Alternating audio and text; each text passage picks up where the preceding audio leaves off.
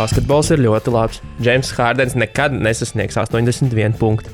Okay. Es domāju, ka to Kobas rekordu nevar pārspēt. Es domāju, ka nevar. Tāpēc, ka visi tagad ceļ ārā. Jā, Hārdens 3/4 tikai uz vismazāk metieniem, bet līdz 81 punktam tā padomā vajag shitloads of metienus vēl papildus. Un tas nekad nenotiek. Vai nu nav gana liela efektivitāte, kad ir volums, bet nav efektivitāte, vai redz atkal, noņem malā tur 3/4, un kad viņš nedabūja savu career high, jo viņam 2 punktu pietrūka. Ak, Dievs! Un vienmēr sakot, es domāju, ka tas rekords nav pārspējams mūsdienu basketbolā.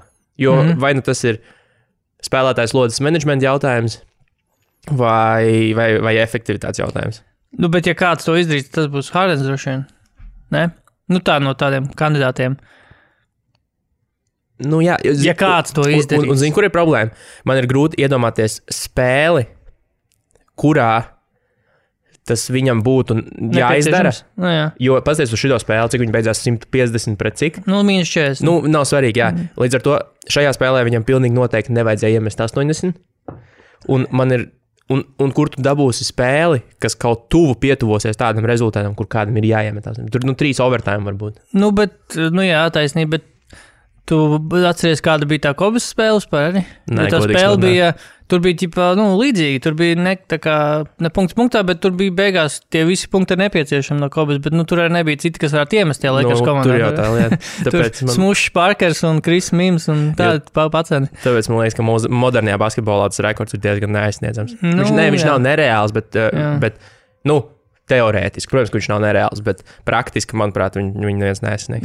Vienīgais, tā, kad bija Bukaram tā spēle pret Bostonu, kad viņam to 70, tie jau bija tādi Sans spieda uz viņu, kad mēs jau esam, viņi principā bija zaudējuši to spēli jau labu laiku pirms fināla sērienas, bet viņi tur spēlēja tieši uz Bukaru, lai viņš tur turpina mest sodiņus krāt un ko tur, un tā arī nebija tāda dabiski, teiksim, tā 70 punkti, bet apsveicam Hārdenu un visi, kam ir Hārdens fantāzijā. Jā, viņš man neko nedeva, bet es nevinēšu šodien, bet paldies tāpat. Ja neesat pamanījuši, tad šis ir Sounds NBA šovs. Jā, mēs runājam par James Harden šonakt spēli pret Atlantu. Jā, to jau gan neviens neiedomājās. Bet ir decembris, ir ārā Ziemassvētki, sniegs ir atnācis ar 1. decembru. Mēs esam atkal, man vakar vajadzēja slodzes menedžmentu, man liekas, jo es nevarēju 2 dienas pēc kārtas funkcionēt. Ko tu darīji? Atspirdzinošs dzēriens lietoju iepriekšējā vakarā. Labi. No judging. Man vajadzēja slodzes menedžmentu, bet slodzes menedžmentu dienas otrajā pusē es pabeidzu savu rakstu par Rodionu Kurucu, kas tuvosies internetiem kaut kad drīzumā. Ko tieši par to, ka viņš ir bust? Nē. Bust 40 piks? Nē, par to, kāpēc, kas ir visi tie faktori, kāpēc viņš varētu nespēlēt. Man liekas, sākumā tur nav tur nav nekā. Tur nav nekāda zaķiša zinātne. Jā, bet tur ir pietiekami daudz visādi tādu mazu lietu, kas kustās un kas ietekmē to visu. Tur nav tāds. Ne tikai uz laukuma arī. Jā, man arī tā liekas. Un par to varēs palasīties internetos. Kā jau vienmēr sveicienu mūsu atbalstītājiem, Olbet sporta bāriem, pie kuriem atkal šovakar var skatīties basīt noteikti. Pilnīgi noteikti. 11. Un Twitteros es biju ielicis aptauju. Kādu pa kur laiku? Kaut kad sen, pagājušajā dienā. Par potenciālo saunas basketbola entuziastu kopā sanākšanu. Šoreiz nespēlēsim basketbolu sniegā. Kas uzvarēja? Bet mēs varētu nostīties kādu leģendāru basketbola spēli un aptaujās īvā cīņā, jo 3 varianti bija diezgan tuvu. Uzvarēja vecā labā The Flu Game. Gripas spēle. Jordan Flu Game. Gripas spēle. 5. spēle Bulls Jazz sērijā 1997. gadā. Cerams, ka varēs dabūt, kur varētu dabūt kvalitātei labāk. HD versiju. Nav līkpasā kaut kādos krājumus kaut kas tāds? Nav laikam, jo ne? Var pameklēt. Es mēģināšu atrast, ja tāda vispār ir bijusi ierakstīta normālā kvalitātē. Gan jau, ka bija televīzija pietiekama attēlā. Nē, bija. Es redzēju, katrs no tās spēles. Viņas tas pēc arī rāda pa tiem... ESPN Classic un tiem visiem. Jā, par Hardwood Classics. NBA TV. Un gan jau, ka atradīsim. Un tad mēs varēsim kopā pastīties. Kur tā aptauja ir? Un stāsts par to ir tāds, ka es jums visiem tiem, kam tas interesē, kam interesētu piedalīties šajā pasākumā, iesaku sekot man Twitterī, jo es izdomāšu vēl veidu, kā mēs noteiksim cilvēku apjomu. Jo mēs nevarēsim 100 cilvēku droši vien izmitināt, bet būs kaut kādi izvēlētie fani, kas varēs tikt uz to visu. Doma ir kaut kāda, mēs pasēžam kaut kādi 10-15 cilvēki kopā, pastamies basīt un iedzer maliņu. Mana balss gāja Celtics Heat 6. spēle. Lebrona spēle. Tā bija laba. Tā ir Lebrona spēle? Tā ir tā Lebrona spēle. Leģendārā no tās sērijas. Kura no visām? Kura tā bija? Tā, kur Lebronam vajadzēja, kur Lebrons vienpersoniski izglāba to sēriju pēc būtības. Jā, sastāvā bija pēdējā spēle, 7 bija. Man liekas, tā nebija pēdējā, bet tā bija make it or break it, jo viņi bija pirms tam, man liekas, iedzinējos. Tā bija pēdējā versija, atceros Celticiem, ka viņi vēl bija, vēl varēja pretendēt kaut kādu tituls, kaut ko pēdējais, tā kā viņu skrējiens tas bija. Tā bija spēle, kur Lebrons nevarēja garām aizmest, un visi jau raudāja vienkārši asaras. Tā mēs varbūt varam virzīties tālāk. Jā, varētu. Mēs esam jau pēc kāda 5. mēģinājuma podkāstu mēģinājuši sadalīt kaut kādās daļās. Jā, kaut kādu vismaz. Lai mēs varam paši saprast, ko mēs gribam teikt. No jā. Nē, mēs jau, es domāju, tas jau palielam more or less. Tas pats vien būs. Bet, pats vien būs vienkārši, tas ir priekš mums. Tas īstenībā ir priekš mums, nevis priekš jums. Un pirmais, protams, ir, regulāri vajadzētu pasies uz to, kas notiek latviešu komandās. Laikam tas tāds pieprasīts produkts Latvijā. Šonakt mēs varēsim šovakar novērtēt, vai zaudējums Lakeriem bija nepelnīts, kā to saka pat reklāmās pa TV. To, kur parāvā, pa to spēli joprojām, kur tā kā, sāp sirds kādam. Jā, daudziem, nezinu, visiem. Nepelnītais zaudējums pret Los Angeles Lakers. Tā viņi reklamē? Jā, šorīt redzēju. Nepelnītais zaudējums, un jā, Los Angeles Lakers, Dallas Mavericks 11. vakarā. Lakeriem 10 uzvaru sēriju? 10 uzvaru sēriju, bet pret kādām komandām vecīt. Jā. Es tev tūlīt pastāstīšu. Skatījos, tur bija baigājis. Phoenix Suns, Golden State Warriors, Sacramento Kings, Atlanta Hawks, 2 reizi Oklahoma City Thunder, Memphis Grizzlies, San Antonio, New Orleans Pelicans, Washingtons Wizards. Milwaukee ir 11 uzvaru sēriju, bet nav īpaši labāks tas sastāvs. Oklahoma, Chicago, Indiana, Chicago, Atlanta, Portland, Detroit, Jazz, Atlanta, Cleveland. Bet Lakeriem, labi, tas štuns par to, ko viņi uzvarējuši, bet viņiem tur bija kaut kas ļoti vēsturisks, ka tā bija kaut kāda garākā sērija kopš, Šaka, labi, pat ne Šaka, kopš, garākā uzvaru sērija bija labākais sezonas sākums kopš kaut kāda Johnsona eras tur vēl bija.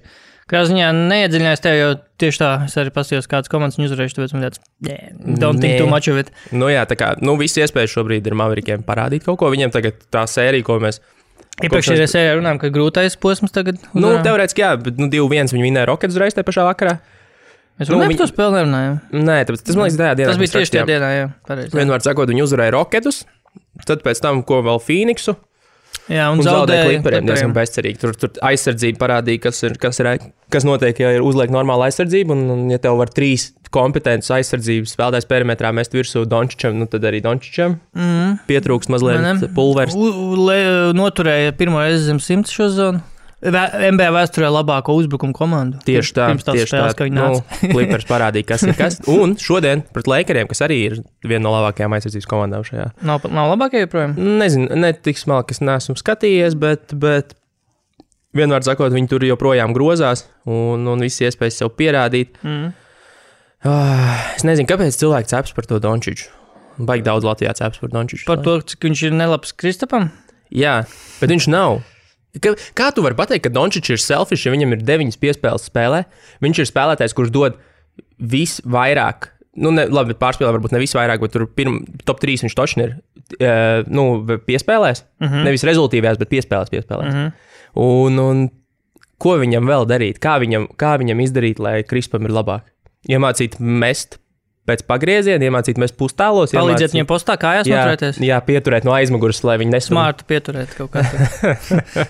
Viņam KP iemācīt driblēt, kas arī viņam tie caurgājieni tādi tik lēni. Ļoti tādi kokaini. Augstas dribbles, un tur vispār viss kājās tiek līdz elementā. Man tieši likās, ka Kristaps tā kā ir garais ar tādu tā kā driblu, it kā ķipa, tā. Bija kaut kāds pat video, kas cirkulēja apkārt, kur tas bija uzsvērts, kā viņa liels tāds bonus, pasties, viņš tur var nevis sērijas izraustīt mazos, ar driblu, bet šo sezonu viņš točni to nevar. Mazos, es biju kaut kādā, arī pirmssezonas spēlē, viņš tur vienā spēlē Dramonu, man liekas, tur mazliet viena crossover, un tagad, un tajā pret Lakeriem tajā pašā spēlē, viņš Davisam tur ielika trīnīt pēc tāda neliela tā kā. Šodien būs, es pārēdzu, ka Kristupam būs ļoti grūti atkal spēle. Kur spēle notiek? Lai Lakerā? Man liekas, ka Dallasā. Nav Lakerā Es spēle? pastīšos. Man liekas, ka Dallasā, jo pagājušā bija Lakerā. Lakerā? Arī Lakerā joprojām, jā? Nē, pagājušā bija Dallasā. Jā? Jā. Bet man viss For real. Atceros. Tad man ir otrādi viss. Tad tu esi, jā, twisted. You got it twisted. Jā, viss ir twisted. Nu jā, tad ir Lakerā spēle, protams. Ezerā. Jā, bet pagaid, Kristupam bija šī spēle, kas bija pret Phoenix? 0-8. Un kāpēc? Kāpēc Baines? Nē, jau Baines. Protams, kā Ārons Baines. Jo tur gan īsti saķērās. Redzēji to video? Nē. Visas neredzēji? Es neesmu spēli redzējis. Nu, tur nav jārādz. Tur Twitterī cirkulēts video, kur viņi kaut kāds minūtes pārtraukums sāk tā kā pieteikts un visi iet malā no laukuma. Un Baines, izskaties, ka Baines neapzināti tā kā nedaudz iedūrās porziņķi garām. Iedūrās porziņķi. Un vienkārši iedūrās, neiedūrās. Atstās pret viņu un gāja tālāk, jo viņš saprata, ka viņam nejauši tas bija un whatever. Porziņķis viņu apvainojās, pagrūda viņu no muguras. Un Baines jau nāca tur virsū, kaut ko tur ozī, jau kaut ko tur virsū. Oi, main. un viss, jā, un tur jau Sans un visi kaut kādi tur fanu blogi jau. Porziņģim paveicās. Varēja dzīvību šodien maksāt. Īsist garu ārā. Jā. Īsist dvēseli. Jā, KP vienkārši neviens trīni nevar iemest. Cik viņam bija trīņi? 0,8? Nē, trīņi bija 0,6. Jā. Viņš tur tā arī to darīja, kā stāvēja. Bet tev nav neliels prieks par to, ka viņš iemācījies bummas atkal vākt? Jo, viņš bumbas gan laik 10 bumbas vāc pār pa 10 bumbām katru spēli gandrīz. Tas ir labi. Tas ir pozitīvi, jā, bet, redz, arī pret Phoenix bija visticamāk tas pats, kas būs tagad pret Los Angeles, ka viņš visticamāk stāvēs vienkārši uz trīnīšu un vai iemetīs vai neiemetīs, jo ielīst apakšā pret LA, es šobrīd neredzu, kā tas ir iespējams. Vai ne pret Magī? Magī, Howard, bet nopietni pavisam. Tur apakšā ir fucking Howards, kurš... Anthony Davis, Magī un visi šitie, kas, bet tur tiešām tur aizēja, ir, sākumā... Kentēvies Kaldals Pops. Visur aizsaka KCP ir atzimšana. Es redzēju tos kaut kāds mīms ar KCP, kad viņš tā kā labāk sāca spēlēt. Un bija kaut kāda spēle, kur viņš laikam kaut kādu izšķirošo metienu iemet vēl. Un tas video ir tāda kaut kā to musulmanu, to čalī kaut kā, kurš iet kaut kā preses konferenču telpā un ķipa tās visiem pasās. Un tad ķipa KCP entering kaut kā tur Twitter after Lakers win.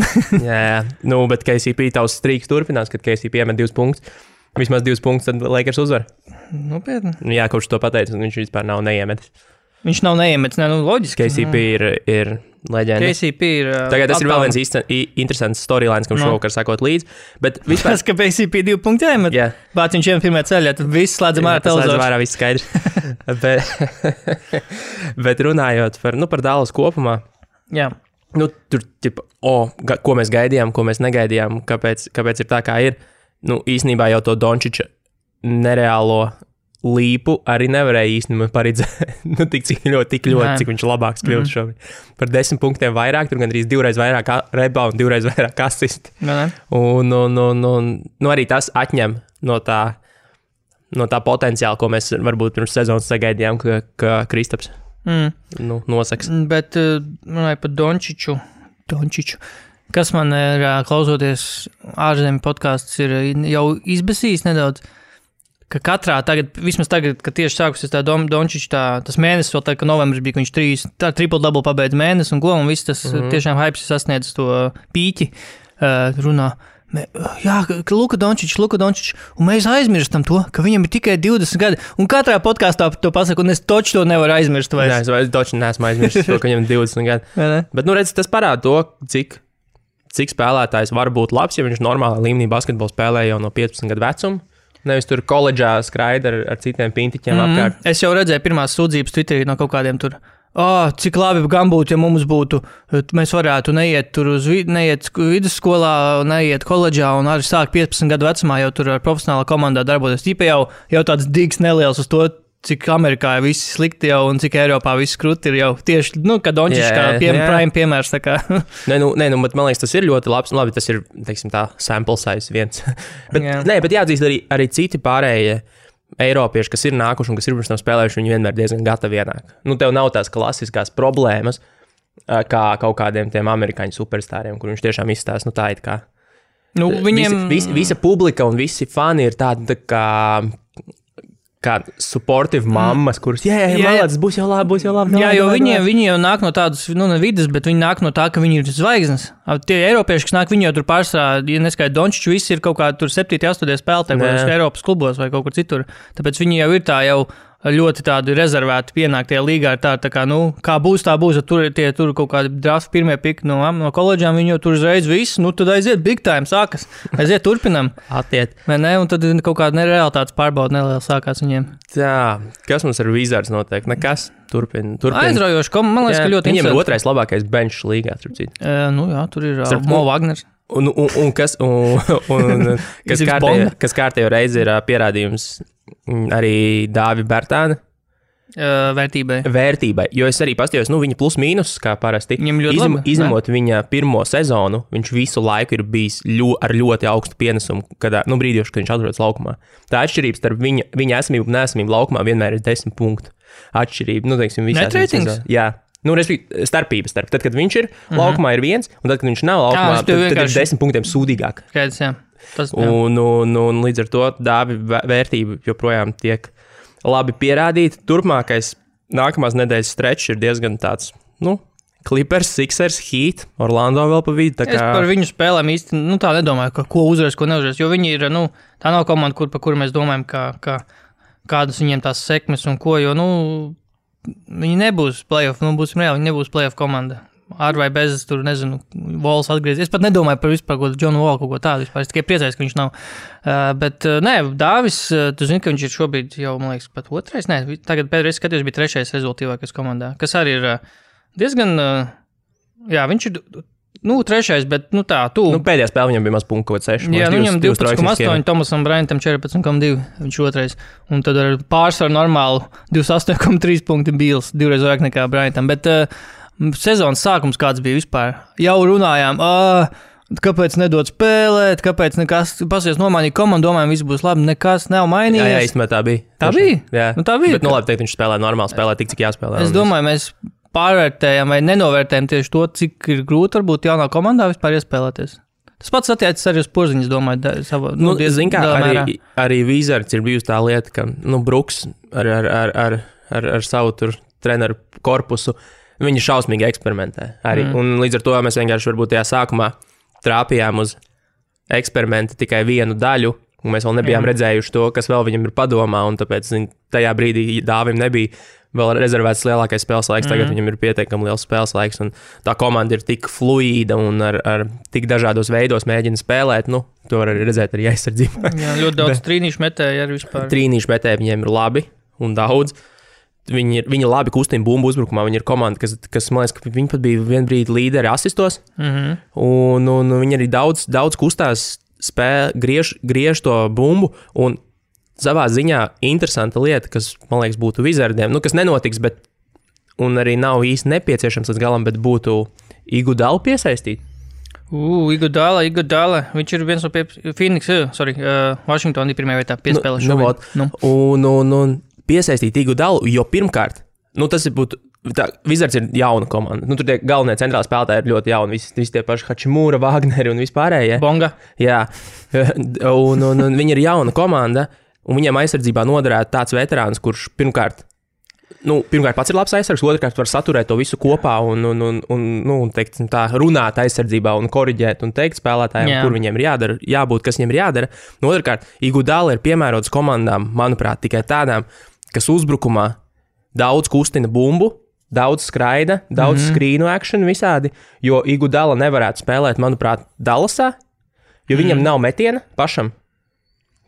Tikai kad svarīgi. Un tas uzbrukums ir diezgan stagnējošs Dallasai. Viņš tur nenotiek nekas daudz, vienkārši viss sastājās.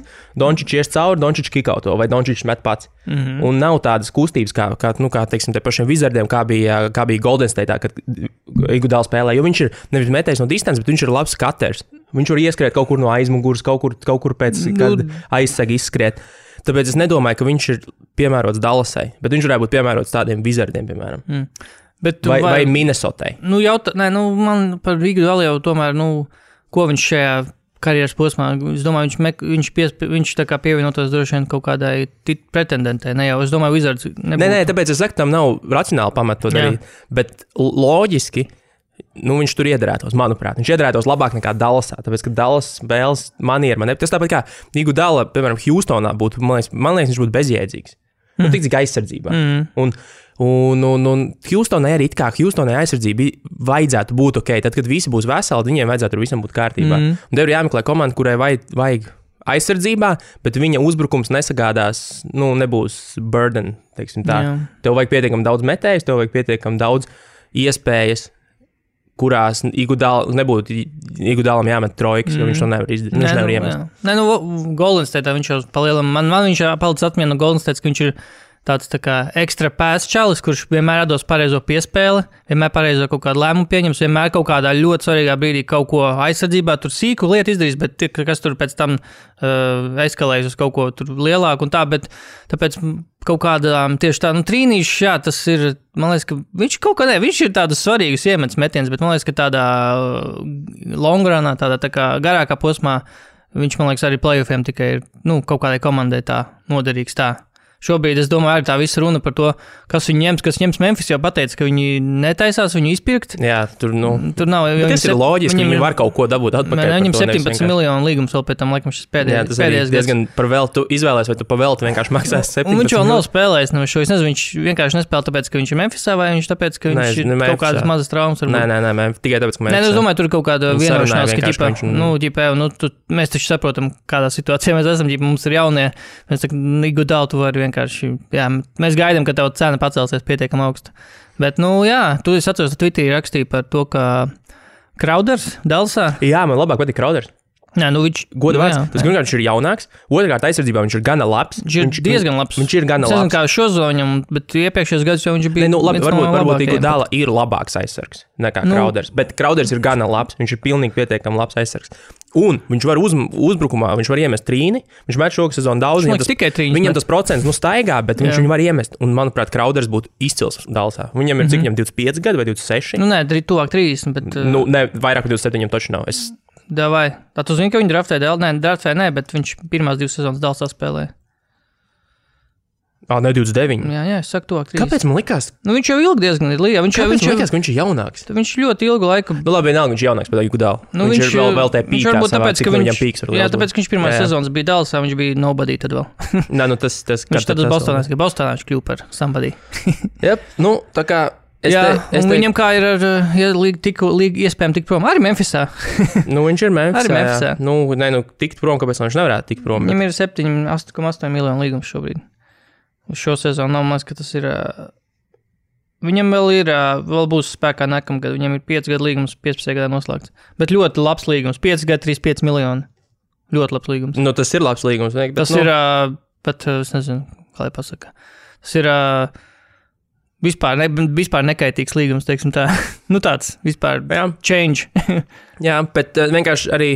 Memphisai, protams, ka viņiem patiktos viņa teiksim tā, veterāna. Tieši tā, viņi ar tiem pašiem iemesliem, to pašu iemeslu, lai viņi arī gribētu Crowder komandā kaut kādu veterāna klātbūtne, kaut kādu padomu un tādas lietas, knifiņu visādi. Bet kāpēc ne Dallasai? Ja Dallasai ir tā kā šobrīd tā kā sākus jau savu to kaut kādu, negluži titulu skrējiem, bet tā kā jau visus čipus jau ir iemetuši un sāk tā kā kaut ko jau procesā ir uz kaut ko, ka viņi visi tas ir mūsu kodols, un mēs ejam uz priekšu, vai viņi meklē kaut kādu trešo lielo zvaigzni vēl?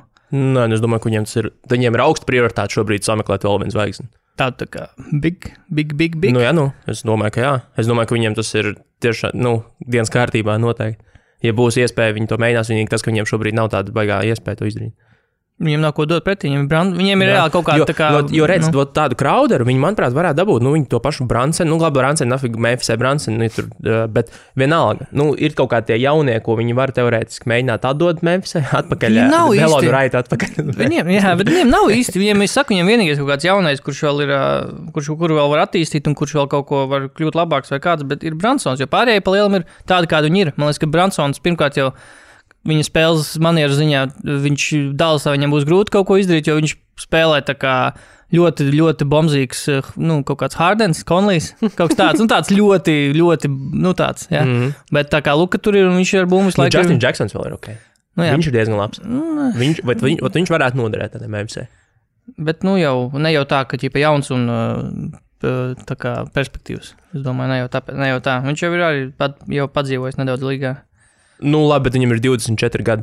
Poždiņam ir 24 gadi. Nē, nu jā, bet viņam ir 24 gadi, viņam ir labs metiens. Un viņš perimetrā, kāpēc kā viņš nevar spēlēt?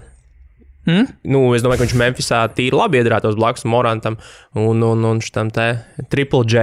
Triple J, Double J's rekord būtu vēl un viss notiek. Nu, labi, tādi mums varianti. Bet, nu, es domāju, ka Iguodala paliks vismaz līdz trade deadline'am Memphisā noteikti. Nekau, kad var sākt kaut ko mainīt? Decembrī, 11. decembrī ir tad, kad vasarā parakstītie drīkst atkal. Jā. Un, nu, tas Poždiņu var aizmanīt. Nekā drīkst jau tagad mainīt. Tu jau nedrīkst vienkārši tos spēlētājs mainīt. Ties, kuriem jau līgumi. Tāpēc tas tirgus nav aktīvs šobrīd, jo tu nevar mainīt tos parakstītos. Nu, 11. var sākt 15. vai 13. kaut kādā tajā. Nu, jā. Var sākt mainīt, un tad jau arī kaut kas var sākties. Kas ir mūsu trešais puisis? Rodions Kurucs. Ceļojušais Rodions. 1 minūte pēdējā spēlē nospēlē un aizbrauc apakaļ uz Long Island. Dzert Long Island. Bet, nu, kā tev MV Dinvidijs? MV Dinvidijs? Nu, atvēries, pasies. Labāks kā Kairijs. Tas Kairijs. Tu zini, man tas Kairijs ir tā apnicis jau. Tā nevar būt sagadīšanās, ka viņš spēlēs 3 dažādās pilsētās un 3 dažādās pilsētās. Visu laiku ir sūdi. Visu laiku kaut kādi tur kanceri. Nu, labi, Clevelandā Lebrons tur viņu, Lebrons ar savu gravitāciju viņu Lebrons neiemācīja viņu, kā būt līderim. Es izlasīju smieklīgu tweetu. Kyrie out for the season due to hurt feelings. Vai ne? Tāds varētu būt tā kā leģitīms iemesls, kāpēc Kairijs nespēlētu. Yep. Kairijs nespēlē visu sezonu, lai būtu klāt un atbalstītu Durantu rehabilitācijas procesā. Jā, tu paturētu rociņu. Jā. Es nevaru sagaidīt, ka viņi būs laukumā. Jā, nevaru sagaidīt, tur ir jābūt tik jautriem. Tu zini, interesants statistika, ka Šparakos ļoti dziļi analizē. Net šobrīd bilants 10-9, ar Kurucs 3-7, bez 7-2. Un 6 uzvaras pēc kārtas. Oho! Atradu iemeslu, kāpēc Nets negāja. Tas nebija Kairijs. Nu, Kurucs situācija ir bezsakarīga un principā visus tos savus argumentus, es vakar sarakstīju uz lapas. Es lasīju kaut kādus tavus argumentus arī sporta centrā. Tev tur intervēja. Tas bija. Tur bija pāris lietas. Nu, tur maz daļiņi, bet būs lietas. Nu, bet tur ir acīm redzamas lietas, protams, ir nākuši klāt. Pirmkārt jau komanda pilnīgi mainījusi to savu virzienu, kur viņi iet vispār. Pie pagājušajā gadā viņi bija visi draudzīgi, bumba, dalamies, viss uz neko augstu neceram. Tā tālāk tagad viņiem ir gan Kairijs, gan Durants uzreiz kaut kā viņi tas timelines ir mainījies pilnībā. Un līdz ar to, pasies. Kurucs vairs nav viņam laika, teiksim tā, attīstīt jaunos. Nu, ir jaunie, vai tu uzreiz dod rezultātu vai nedod. Un, zin kā, arī Kuruca pozīcijā, visi tie 4. 3. numuri, palielam viņam nomainījās arī visa tā komanda. Viņam, palika, ir tie daži centri pīsi, kas vēl ir palikuši, bet īstenībā tā komanda ir ritīgi citādāk nekā viņa bija pagājušajā sezonā. Un, kas ir interesanti, Kurucam, viena no lietām, ko izcēla pagājušajā sezonā, arī bija īstenībā Kuruca un D'Angelo Russell diezgan tāda organiska laba sadarbība uzbrukumā. Un šo sezonu vairs nav D'Angelo Russells, protams, jo Kurucs pagājušajā sezonā, es paskatījos no D'Angelo Russella, no visām asistētajiem field goaliem no D'Angelo Russella bija saņēmis 60 reizes viņš bija dabūjis bumbu. Viņam bija asistējis D'Angelo Russells. Nākamais tuvākais bija Dinvidijs 20 reizes. Kopā, man liekas, ka bija Dinvidijam piespēlēja pat? Oho. Nē, bija Dinvidijs viņam piespēlēja. Tas ir Dinvidijs viņam, un arī tāpat parastos parastās piespēlēs, ne asistos. Arī D'Angelo Russells tur ir 2 reizes biežāk nekā tuvākais nākamais sekotājs vispār to darīja. Līdz ar to viņu starpā tur bija tā sadarbība. Viņš tur diezgan daudz katoja, viņi jūta viens otru diezgan labi, un tev paņem tavu point guard nost, atnes Kairī, kurš ir dusmīgs un nedod bumbu. Un tā problēma. Es pat Kurucu. Ko tur neanalizēsim viņa gālīgas sniegumu, protams, kā viņš tur Long Islandā pret nezinu, Austinas, kādas tur tās komandas, nezinu. Es aizmirsu, atceros, ka Vašingtonā bija go kaut kādi, go gadget. Go gadget kaut kādi. Bet, es nezinu, tavā rakstā tu kaut ko būs uzrakstījis, es arī palasīšu, ko tu domā, bet es domāju, tur vairāk faktori, gan ārpus, gan uz laukuma, gan situācija, vienkārši reāli, vienkārši situācija, kāda ir komanda šobrīd, Un jā, nezinu, mazums, varbūt viņš Durantam nepatīk. Varbūt Kairijs viņa mojo bojā tur kaut ko. Tas bija pirmais Duranta noteikums, ka viņš atnāca uz Brooklynu ārā tiecīt no kuruks. Get that kuruks out. Kuruks. We don't need this kuruks. Kas labs vispār līgā? Mēs par laimi nepaspējām ierakstīt tad, kad vēl aktuāli bija kalendāra maiņa. Jā, paldies, nē. Es negribu par to runāt, es jau dzirdēju. Bet es tev gribēju vienu lietu pajautāt. No. Ja tev, tas tagad uz sitiem, varbūt tev nav laika apdomāt to, bet, rekur video ar Parsonu, kur viņš met trīnīt. Bet Parsons Atlantā, pareizi. Viņš spēlē. Viņš spēlē. Viņam vien brīdi bija sliktākais plus-mīnus līgā. Dievs, jo viņš vienkārši nebija laukumā. Nu, viņš bija kaut kādu minūtu laiku. Sliktākais plus-mīnus Instagramā, bet... ja būtu kaut lieta, ko tu varētu mainīt, viena lieta līgā, nezinu, vai kalendārs, vai noteikumos, ko tu pamainītu? Kaut kas tāds. Nezinu, divīzijas noņemt kaut ko tādu. Nu, droši, tas ir īsīdings. Tas ir tāds loģiskais. Nu, respektīvi, 16 labākās komandas. Spēlē 16 labākās.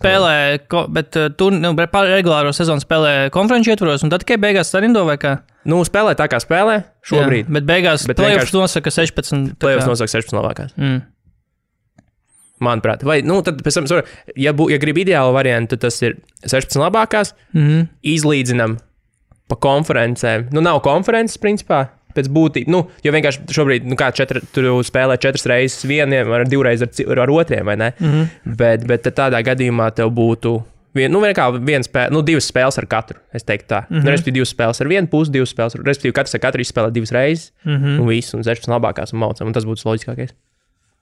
Kas ir? Nē, es vienkārši ierakstīju ziņu virsrakstu, ka par Hardena šīs nakts priekšnesumu, ka viņš iemet 20 sodiņus. Respektīvi, nevis 60 punktiem, bet viņš iemet 20 sodiņus. Nu jā, viņš 20 no 23. 23 sodas viņš met. Bet viņš taču nav metis nekad tik daudz. Nē, ir, bet... Varbūt citādāk virsrakstu gribēja. Nē, tas ir daudz, tas ir pat priekš Hardena standartiem daudz. Viņš nav bieži tik daudz metis. Labi. Bet par ko mēs runājam? Par līgas aktualitātēm. Jā, es nezinu, ko es pamainītu. Tiktu vaļā no konferencēm. Tas ir tāds. Tiktu vaļā no konferencēm, kas pirmkārt tad tev izlīdzina spēļu skaitu, cik viens pret otru spēlē, un labākās 16 spēlē finālā. Play-offs. Jā, bet es tagad nākot šeit tieši domāju, ko es pamainītu, bet, seedings, jau pirms vairākiem gadiem bija progress tajā, ka noņēma to, ka tu uzvar divīziju, un tu uzreiz automātiski vismaz top 3 esi. Tas bija galīgi garām. Pilnīgs sviest. Bet es gribētu arī, lai izņem... tas jau būtu pārāk sarežģīti, bet vispār, lai noņem... vispār, lai noņem divīziju. Vispār, lai nav komandas vairāk. Vispār izslēdz. Vispār, jā. Izdzēš NBA. Vai ar savu satais jaunas divīzijas, nezinu, Portland ar Miami. Es domāju, ka vienkārši, lai visi komandas iet uz Eurolīgu un spēlē Eurolīgā. Jo Eurolīga labāk par NBA. Vai apvieno. Jā.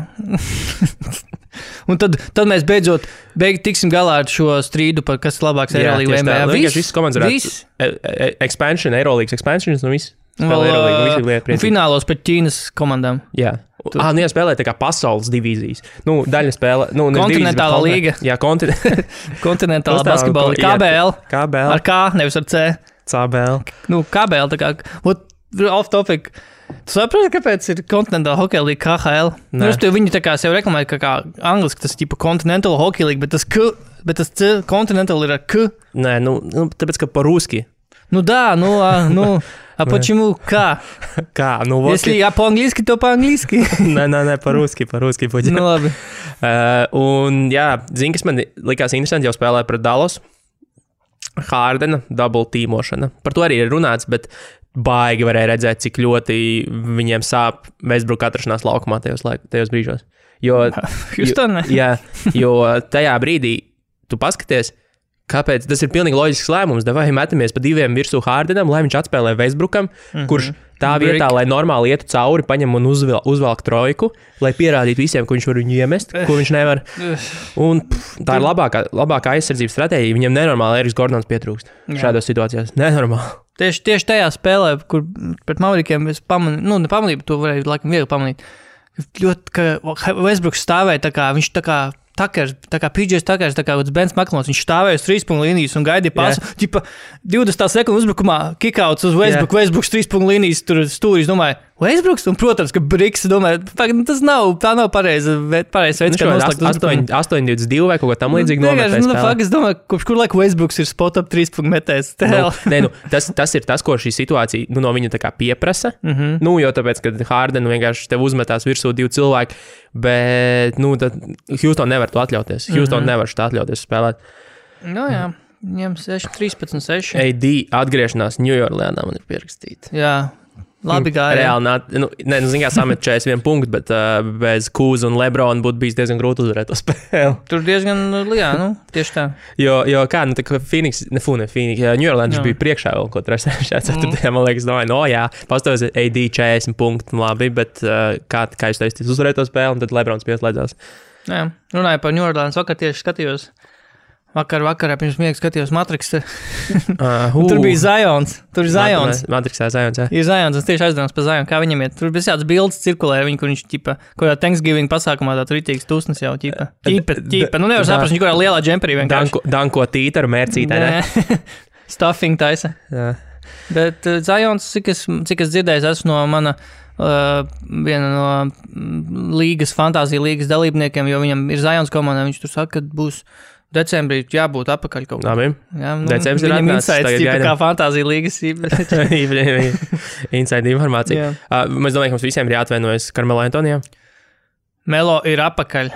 Oficiāli parakstīja dokumentu. Hall of Fame Melo ir atpakaļ. Jā. Kādu viņam tagad varētu būt iesauka? Viņš ir blazer Melo, viņš džaketē. Jā, es taču teicu jau pirms tam. Tas bija mans joks. Bet, ko viņi uzvarēja? Viņš Čikāgu uzvarēja un tagad uzvarēja... Kaut ko vēl viņi uzvarēja. Viņam tagad ir 2 uzvaras. 2 uzvaras 3, sērija. Man liekas, pat. Nē, man liekas, ka 2 uzvaras. Man liekas, ka 3. Beidz. Nestāstīju. Tik traki 3 tīri ir. 3. Točna? Bet, protams. Ko viņi uzvarēja? Redzu, Bulls, Thunder, Bulls. Tāpēc man liekas, ka 2, jo Bulls 2 reizes uzvarēja. Bet pasies, Melo, Hasanam 10 bloki. This could work. Bet, ko? Es nezinu, vai tā ir viņa tā kā... Tā viņš var turpināt. Kaut kur bija ziņa, ka viņš iemet tos, laikam, 20... Viņam bija vienā spēlē super labas metiens pēc tā 9-11, laikam, kas ir labākā viņa karjerā. Vismaz 2 metiens, ka viņš izpildījis ir. Jā. Kā tā viņš nav 2 izpildījis, jautājums. bet 13 gadu vecumā viņš pēdējo reizi izpildīja 2 metienus spēli. Bet, ok, es neteiktu, ka tagad, protams, Melo ir apakaļ. Ko nozīmē Melo ir apakaļ? Kādu Melo mēs gaidām? Mēs gaidām kaut kādu tur Ņujorkas 12. gada Melo? Nē. Minimums. Kā minimums, Bet man ir prieks, jo man nekad nav bijis kaut kāds tur heits pret Melo. Es neesmu heitojis neadekvāti Melo, ja? Kāds ir to darīt? Gaņu, kurš protams, ka ir visi mīl Melo. Visi izņemot, visi tagad, visi Portlandā tagad mīl Melo, bet vai tas ir, vai tas var turpināties šādi? Jā. Nē, zin kā. 15 punktus, domāju, viņš mierīgi var mest. Mierīgi, bez stresa. Bet es teiktu, jā, ka abi tie varianti ir šobrīd ekstrēmi, gan tas sākums, gan arī šobrīd šis pēdējais nogrieziens 3 spēļu. Abi 2 ir ekstrēmi, un tas tā neturpināsies, un beigās Melo būs kaut kur pa vidu. Un jautājums, vai viņi varēs ar Melo uzvarēt arī spēcīgas komandas. Kad Melo sāks atkal, ja Melo atradīsies laukumā un komandas, kurām ir kompetenti uzbrukumi, sāks izmantot to, ka Melo ir laukumā, tad skatīsimies, cik Melo ir. Bulls nebija tā komanda, kas viņu izmantot. Bulls noteikti nav tā komanda. Jā. Melo labākais field goal procents kopš 2011. gada Denvers.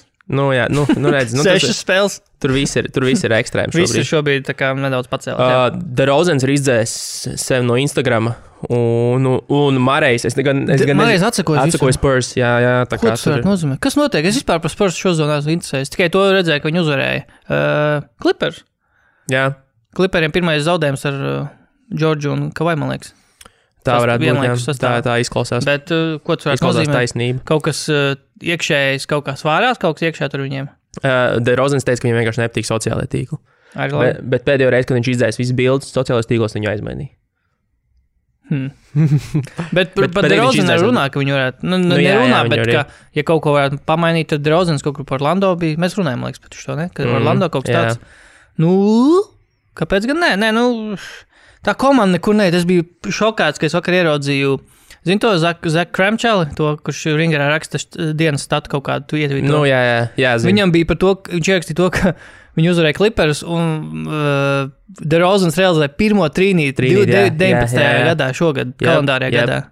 Es biju reāli pārsteigts, ka kaut kas tāds. Spurs ir kā vienmēr pēdējā vietā līgā izpildīto 3 punktu metienu skaita ziņā, un es nesaprotu, kāpēc viņi tā dara. Tas arī atspoguļojās Dāvi pārmaiņās, man, ja tu paskaties, īstenībā visi, priecājas par Dāvi jaunajiem statiem, visi iet uz augšu, bet, ja paskatās, pielīdzina minūšu nospēlēto minūšu skaitu, tad reboundos un asistos nekas nav mainījies.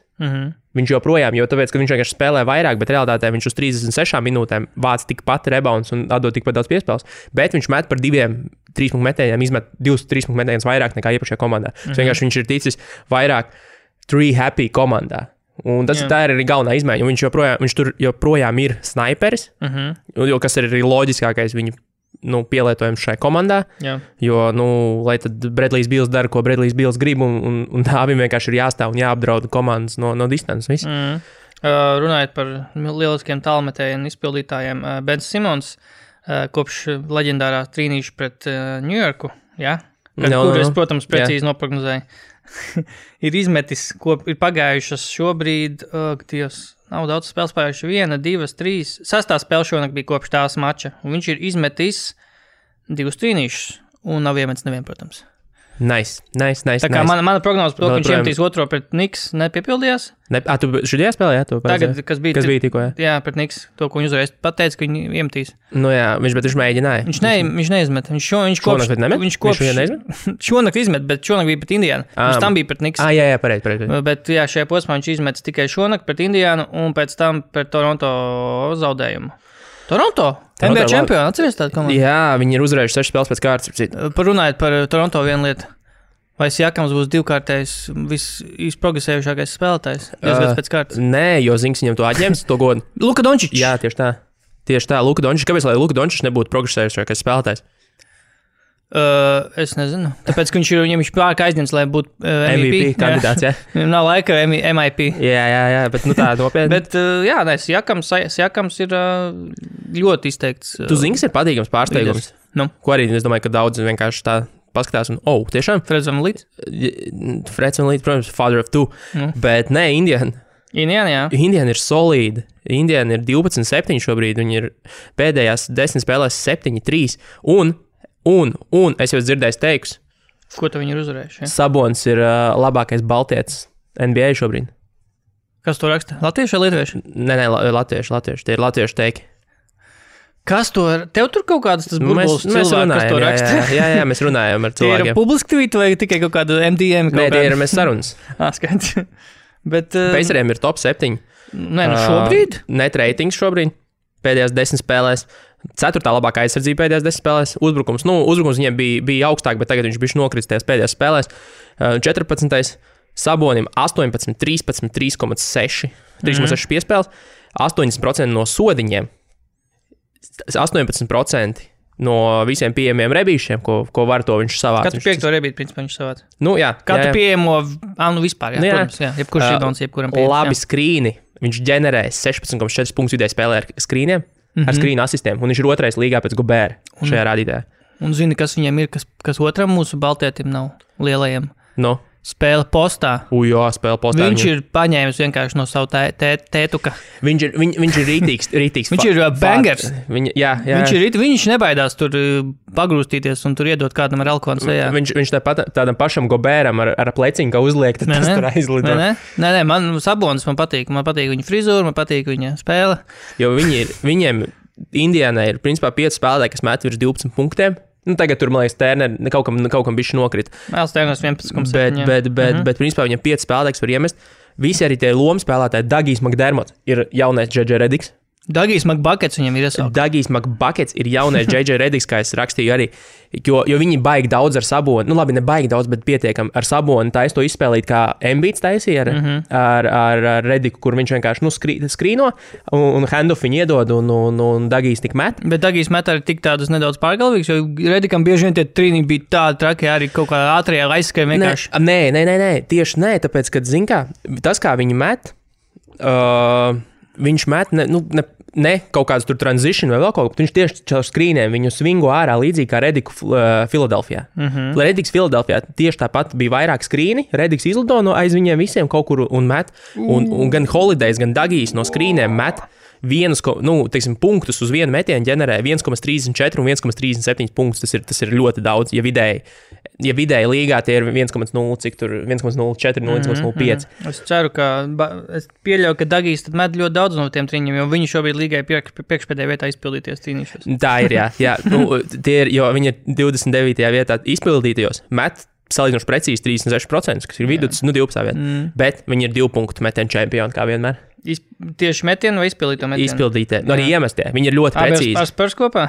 Viņi ir labākā pull-up shooting komanda galvenokārt uz divīšiem. 42% viņi met. Bet, runāja par Indiānu vēl vienu lietu. Es zinu, ka viņi labi, jo 2 čaļi ir manā fantāzijā. TJs Warrens un Jeremijs Jārs. Jeremijs Jārs. Man par Pacers nākotni ir ļoti labas priekšnojauts, jo atnāks Oladipo apakaļ. Ja viņiem tur kaut kas nešķakarējas ķīmijā tajā sakarā, kaut gan grūti to iedomāties, jo Oladipo pirmkārt nav cancers, otrkārt man grūti atrast sliktos aspektus tajā visā, ņemot vērā, cik jau tagad viņi ir sabalansēti, ieplago superzvaigzni un why not. Jā, bet šitam vajadzētu būt šīs sērijas virsrakstam. Sabonis labākais Baltietis. Baltietis NBA. Un viņiem ir viņi gūst 10, visvairāk pick and roll punktus no visām komandām, tieši no rollmeniem. Kas ir Saboņa un Tērnera pienesums, jo Tērners 1,26 punktus uz vienu pick and roll. Met iekšā, tas ir uz pick and roll. Tas ir ļoti produktīvs rādītājs. Neaizmirsīsim ar par Gogu Bitadzi. Gruzijas. Jā, Gruzijas. Gogu, viņš ir labākais metienu bloķētājs. Kauks jau teica, ka Tērneram drīz beigsies karjera Indiānā, jo Bitadzi ir... It's go-go time. It's go-go time. Bet par Tērneru jau runāja tad, kad, respektīvi, pirms, ne tikai pirms šīs visu laiku, mēs taču arī podkastos esam runājuši, ka Pacers nevarēs tur ar 2 sadzīvot šitiem garējiem. Sabonis savu kandidatūru pacēlis. Pagaidām var. Tagad it kā jau nekas nav salūzis. Tāpēc, ka Tērners bija traumēts. Arī, jā. Taisnība. Tā nav īsti vēl pārbaudījuši, kā tas ir kopā ar abiem, bet viņi abi iet start pieciniekā vispār? Vai viņi joprojām kaut kā tur, kā kur reizi? Kā tur notiek? Es domāju, ka kā kur reizi. Abiem ir, abi iet start, jo abiem ir visi games started. Viss kārtībā. Abi iet start pieciniekā. Viņiem ir ļoti liels start piecinieks. Tas ir frontlines? Backcourt? Frontline? Tas ir frontcourt. Nē, backcourt? Frontcourt. Backcourt ir tie, Backcourt ir tie mazie. Jā, un frontcourt ir. Ok. Basketball knowledge. Ejam pie mūsu lielā stāsta. Valdis un Valters pēc tam. Jā, Valds un Valters, pareizi. Valds un Valters. Tas arī, man liekas, bija Valds un Valters teiks. Man Valdi un Valterā šodien ir visādi indie apsvērumi. Bet man liekas, ka Domanta teiks ir Valds un Valters. Domanta? Jā, varbūt. Bet, nē, principā, viens no galvenajiem teikiem ir tas, ka labi spēlētājs limitē sodi šobrīd. Mums ir divas izcils superzvaigznes, ko limitē sodi. Superzvaigznes? Jā, skaties. Superzvaigznes. Mičels Robinsons un Morits Wagners. Morits Wagners, jā. Kā kuram, bet jā. Tu zini, cik viņi abi vāc sodus uz 36 minūtēm, jo viņi nespēlē tik daudz tās minūtes. 4,5. 6,3 Robinsonam. Zini, cik Wagneram? Mičelam. Mičelam ir, Mičels Robinsons. Mičelam Robinsons. Es domāju, jau domāju. Labi, Mičels Robinsons.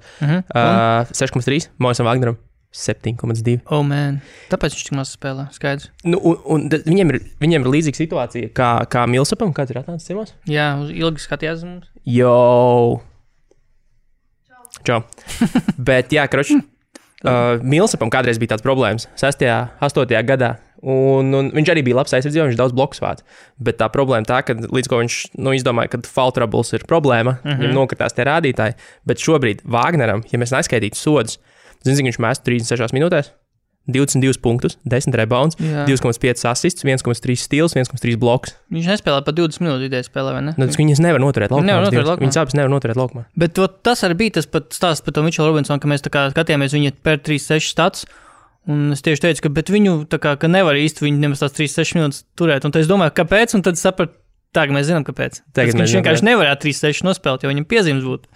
Tieši tā, jo viņš iet pēc katras bloka, viņš iet pēc katra tur caurgāja, viņš iet tā kā viņš laiku uzbrukuma režīmā kaut kādā, tāpēc arī nesanāk. Nu, līdz ar to... Tas arī parāda to, cik viņš varbūt ir prātā. Jauns. Jā, tieši tā, jauns. Un kaut kas, bija viens no jautājumiem, ko bija Morits sazūtījis. Protams. Kāpēc Markkanens tā straglo? Jo, bieži vien viņi pat salīdzināja ar Krista Porziņu un tā tālāk. Es godīgi pirms sezonas tieši domāju, kāpēc par Porziņu runā tik daudz. Nu, labi, viņš bija Ņujorkā tāpēc, un skandāli un tā, bet Markkanens taču principā pa lielam tāds pats tulkits viņam ir un viss tas, varbūt aizsardzība viņš no tāpēc. Starp citu, tas, ko tu šobrīd pieminēji, ka viņam ir tāds pats tulkits, ir vispareizākais apzīmējums, jo abi nespēja spēlēt postā šobrīd. Reāli Markkanens šobrīd 44% met no groza apakšu. Tas ir absurdi. Zem līgas vidējais kaut 57. Un 44% viņš arī tad tie patizli viņam tie mēģinājumi vispār zem groza. Viņš ir kaut kāds tur caur spinu, tur Tonijs Parkers slash tur Karīms apakšā un vispār nevar iemest no groza apakšu. Trīnīts viņam arī ir sūdīgāks, bet es teiktu, tas vairāk nekrīt. Es pastījos, salīdzinot viņa metienu formas ar pagājušo gadu. Viņš izstās mets saraustītāk šogad. Pagājušajā gadā viņam bija tāda plūstošāka, no kājām līdz rokām viss bija tāds, tādā vienā reizē viņam aizgāja. Šobrīd viņam ir tāds ar aizturi, viņš palecās, tā kā aizturi un met, bet es nezinu, vai tas ir tas galvenais iemesls, kāpēc viņš vienkārši met garām brīvus trīņus. Bet man varbūt tas iespējas ir pa viņu radies, laikam no tā, nevaino man, ka es šodien tikai 1 vai 2 Bulls spēles redzējis, bet pilnā garumā. Nevaino man, tie ir Bulls. Ja? Bet tā viena spēle, ko es redzēju, bija pašā sezonas sākumā pret Charlotte izbraukumā. Jā, tā nebija tā trakā spēle, kur tagad iemeta Wiggins, Lavīns. Man starp citu būs viens hot takes par to. Okay. Bet viņš vienkārši tieši tajā spēlē bija sezonas sākums. Viņš reāli, neteikšu, ka dominēja, bet viņš tur sodīja visus šos Charlottes garos, kas viņiem bija tur PJ Washington un kas viņiem tur Cody Zella. Viņš reāli gāja iekšā ķermenī un met arī iekšā. Un es domāju, šitādi Laurīs ir šitāds te, labi. Un tagad es skatos, viņš arī tur virsraksta arī Twitterī, un kurš redz, ka tur Laurijas struggling, Laurija, kas tur jāmaina, varbūt kaut kas, varbūt jāmaina, prom, tur kaut ko jau runā. Ka... Viņam rumpis atļauj, viņam ir pietiekami liels rumpis. It kā tas, dribbles un bumbs, drošība un to, cik viņš var viņu savākt, ir ok, bet viņam nav līdz viņam nav finish. Viņam ir sasteigt vienmēr, viņa kaut kādi dūli tie metieni, tur bieži vien nesagatavot.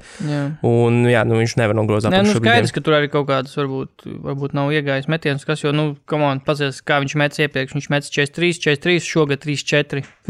Tur kaut kas... Iespējams arī, ka viņam traucēja mazliet arī tas, ka viņš mazāk spēlē šogad. Viņam ir kritums no pagājušā gada. Vendels. Un viņam ir kritums, un arī tas jau arī tomēr to ritmu. Tev ir mazāk laika iet ritmā, mazāk laika sev atrast. Un tu sāc uzrauties, man tik daudz laika atvēlēts, man jāsāk mest tur, sasteigt metienu. Tas viss kaut kā rezultēs kaut kā, jo arī Vendels Carters ir vismaz diezgan labi spēlē šo sezonu. Kas viņam vēl garējais, pat nezinu, viņam ir vēl kāds garējais Čikāgā tur. Kāds jau gan jau ir, bet viņš spēlē 3 minūtes, bet es arī nezinu, es domāju, ka tur droši vien atkal kārtīgi reizi vairāki apstākļi. Bet viņam nav tādu garo, kas tur spēlē. Man liekas, ka arī Čikāga spēlē nedaudz, kaut gan Laurija Markkanens jau ir tāds garais, kurš var spēlēt, man liekas, gan ceturtais, gan kā 5. Gan... viņš arī spēlē kā 4. 5. Tādējos Janks viņam ir. Nav tur jautājums. Jo tādēļ Janks īstenībā ir diezgan ok. Viņš no soliņa nāk, jā. Viņš ir diezgan labs džeks, kuram arī var dot minūtes. Zini, kas ir vislabākais līgas battles? Nē. Kad spēlē Indiana pret Bulls. Un ir laukumā TJs McConnells un otrā laukuma galā ir Ryans Arcidiakono.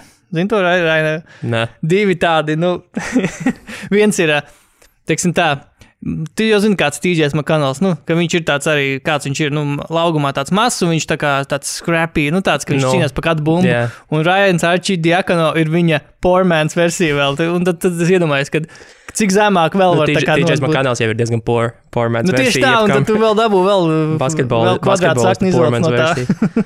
Jā. Tāda ir, un viņu kaut kad vienreiz bija... bija ļoti smieklīgi kaut kāds iemets. Phoenix, runāju par īsiem, vienkārši ātri off topic. Bija Phoenix pret Washington spēlē un bija Streets Bumba un Leca, Isaiah Thomas un Tylers Julis. Tā kā abi ir 5'9", abi ir super īsie. Un abi tādi vienkārši sīkie stāv tajā centrā un apkārt visi garie tā kā stāv un gaida, kad tas iemdienas būs. Tur droši vien, tas tiesneša. Viņi tur minimāli pacēla. Viņš vienkārši pacēla bumbu gaisā. Jep. Tomas uzvarēja to bumbu. Vai. Mēs varētu iziet tagad cauri saviem, runāju par spēlētājiem, dīvainiem un visādiem. Mēs varam iziet mūsu love-hate topam. Love-hate tur. Man vispār tā gāja cauri kaut kādiem tur spēlētājiem, kas man varētu nepatikt. Man ir... Bet šie ir neracionālais love-hate. Tieši tā, es grūti tā atrast tā neracionāli. Ir racionāli iemesli. Ir Kairijs. Ir Kairijs, tas ir diezgan racionāli. Kur paprasīju vienam patiks, otram toči nepatiks. Ir tiešām. Man, piemēram, nav nekad paticis. Tēma tāda, ka mums vienkārši spēlētāji, kur mums kaut kādiem iemesliem nepatīk. Patīk vai nepatīk. Un tur nav īpaši tāda pamatojuma. Nepatīk. Kaut gan pēdējās sezonas viņš patika arvien vairāk, bet ļoti ilgu laiku ļoti nepatika Pau Gasols. Es nezinu, kas tev pret Pau? Tāpēc, ka es viņu vairāk, man ar viņu tā kā ļoti sen ir kaut kā tāds... Jums ir savs beefs, ja? Mums ir beefs, Twitter beefs, ne.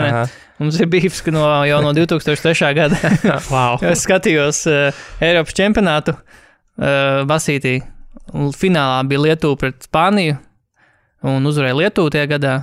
Un tā bija man pirmā iepazīšanās ar Gazolu, un es atceros, cik viņš ļoti pie katras iespējas tur kliedza un tur par katru sodu raudāja, un viņš tur, un tur atvērtojumos, tu skaties slow motionā, kā viņam tur kāds pieskarās, un viņš tur krīt, un man tāds, Dievs, kāds tu mīksties, es tomēr tur.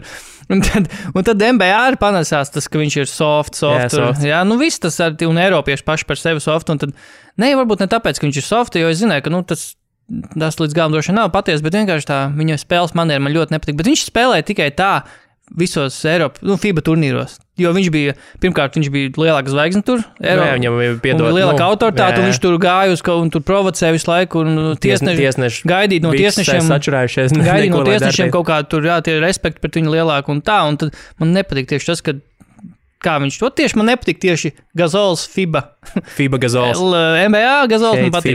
NBA Gasols man nav nekas pēc, viņš ir ļoti inteliģenti būt, man liekas, un abi brāļi Gasoli ir, un es domāju, viņu Bucks palaid vaļā, vai ne? Jā. Nē, Bucks ne, Portland. Viņš jau Portland, sorry, jā. Viņš iet kaut kā treneru korpusā, kaut ko tur iespējams darīšot. Jā, bet viņš grib Tokijā spēlēt, tāpēc viņš grib spēļu praksi. Jā, karoči. Barcelonā runā, ka spēlē. Arī Barcelona. Barcelonas reiz par visu interesēs. Šmitu izgriezīs. Barcelona interesēs par visiem Washington NBA spēlētājiem. Jā, Mirotiņš, jā. Labi, kas vēl? Man pirmais ir Jokic. Es nevaru izturēt, kā NBA spēlētājs tā izskatās. Jā, es piekrītu. Tu esi fucking pelmenis, Jokic. Come on.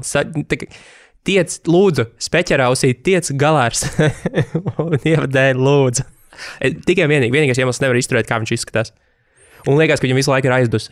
Ir visticamāk. Izskatās, ka viņam besis par visu. Izskatās, ka viņam besis par kaut ko visu laiku, un varbūt viņš visu laiku jau domās ir kaut kur, nezinu, Chick-fil-A vai kur jau. Labākā lieta, kas ar Nikolu Jokiču notikusi, ir tas, ka viņš nav amerikānis, jo viņš tagad Thanksgivingā būtu tā pārījies. Es domāju, ka viņš tāpat pārījās. Viņš tāpat uzaicinās man pie sevis uz Thanksgiving.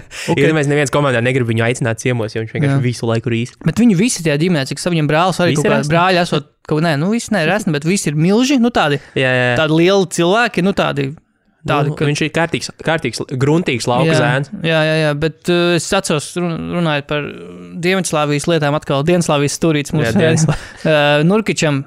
Viņš bosnieci, bet viņam tas stāsts basketbola laikam ir, ka viņš tā nevis nejauši, bet tā, kad viņu pamanīja, tāpēc, ka viņam tētis bija milzīgs, viņam tētis bija kaut kāds tur kaut kāds ne bouncers, bet kaut kāds tur, izsitējis kaut kāds tur savā tur rajonā apmēram. Jā. Un iekasēja reketieris. Jā, un tad Nurkičs tur kaut kāds tās savā tēvā ar tāds milzis. Bet, jā, Jokičs man ir grūti pieņemt to, ka tāds čalis skraida pa NBA laukumu, un viņš tur, un es zinu, kāda ir spēlēt par tādiem, kā viņš viss labs, viss sasvīdis, un pēc tam aromāts ar nav labākais. Jā, iedomājies ar seju, ka tev Jokičs nobrauc tā gar. Tev gar seju ar savu grūdaku vai kaut kādu pleciņu slapjot. Jā. Un tu nezini, kas notiek. Viņš tur varbūt jau 5 reizes ir apčurājies spēles laikā. Bet nākamais ir arī diezgan objektīvs čalis, kurš varētu daudziem nepatikt, ir Westbrooks. Mēs par Westbrooku esam daudz runājuši. Bet man viņš vienkārši atcita atmiņā vienu spēlētāju no manām basketbola dienām, ka man bija 14, 13, līdz 15 gadam, kad es vēl spēlēju basīt. Man bija ļoti līdzīgi kā ar Westbrooks čalis celīts komandā. Tu biji kā Westbrooks? Nē, es nebiju, es biju tā kā Conleys. Es biju nosvētais čalis. Okay. Bija mums čalīts arī viens, kurš bija backup point guards, un kā viņš uznāca laukumā, tā viņš vienkārši skrēja iekšā vienkārši. Viņam no regard for human life bija. Viņš vienkārši met trakos āķus, un dažreiz tur iekrita, dažreiz nekrita, viņi vispār nespēlēja komandas, kad Dievs es runāju par 13-gadīgu basīšu, nespēlēja komandas interesēs un tad viņam dažreiz uzspīdē, dažreiz ne, un dažreiz viņš labi nospēlē, bet pārstāv viņš tā kā skrēja sienā un trakas lietas darīja, un tad bieži vien man tur teica, ka viņš labi nospēlē, Vilgard nebūs laikam tev vietas starp 5. Man bija tāds, come on, tur es spēlēju ļoti normāli un ko, bet ar Westbrook man ir līdzīgs domas, ka viņš vienkārši dabo bumbu, viņš skrien sienā. Viņam pilnīgi citas, viena komanda spēlē viens stilu, viņš spēlē pavisam citu kaut ko. Ar Westbrooks ir arī tas case, kur heits ir diezgan arī pamatots. Viņš ir objektīvs, jo viņš ir diezgan mīnus spēlētājs savai komandai. Man nākamais. Jamals Crawfords. Kāpēc tev viņš nepatīk? Es nevarēju ciest, tāpēc, ka viņš man lauza sirdis bieži vien.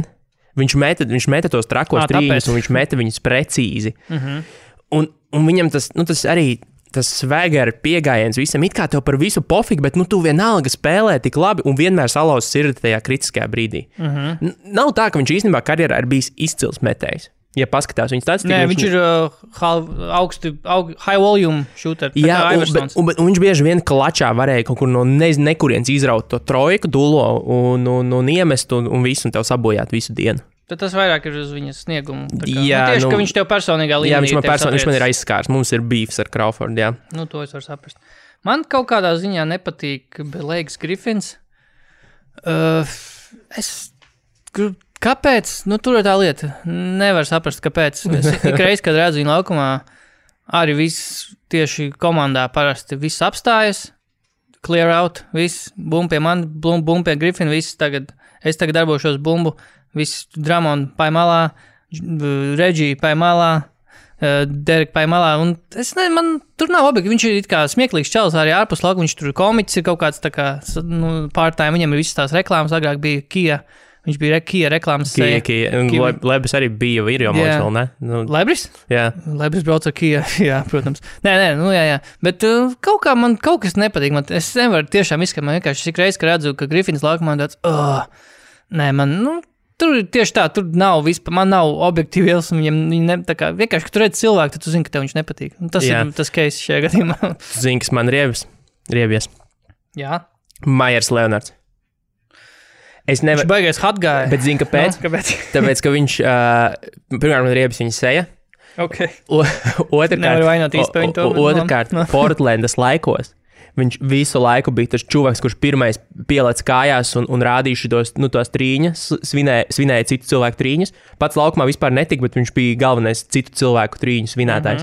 Un man savā ziņā, man arī kaitināja varbūt mazliet Damians Lillards un CJs, ka viņi arī tos augstasinīgos trīņus vienmēr var realizēt. Un tev liekas, šo spēli Portlandē ir jāzaudē, bet tad viņš izvelk no malkuma centra vienu fucking trīnu, un Myers Leonards ar savu tizlo seifu, atkal svin to visu. Un man tā viņa svinēšana uzkrita tik ļoti uz nerviem Portlandā. Jo īstenībā viņš tagad Miami kaut 18 minūtes spēlē, viņš met 50% no trīņiem, 1,6 vidēji spēlē izmest, bet vienalga viņš ir ok spēlētājs.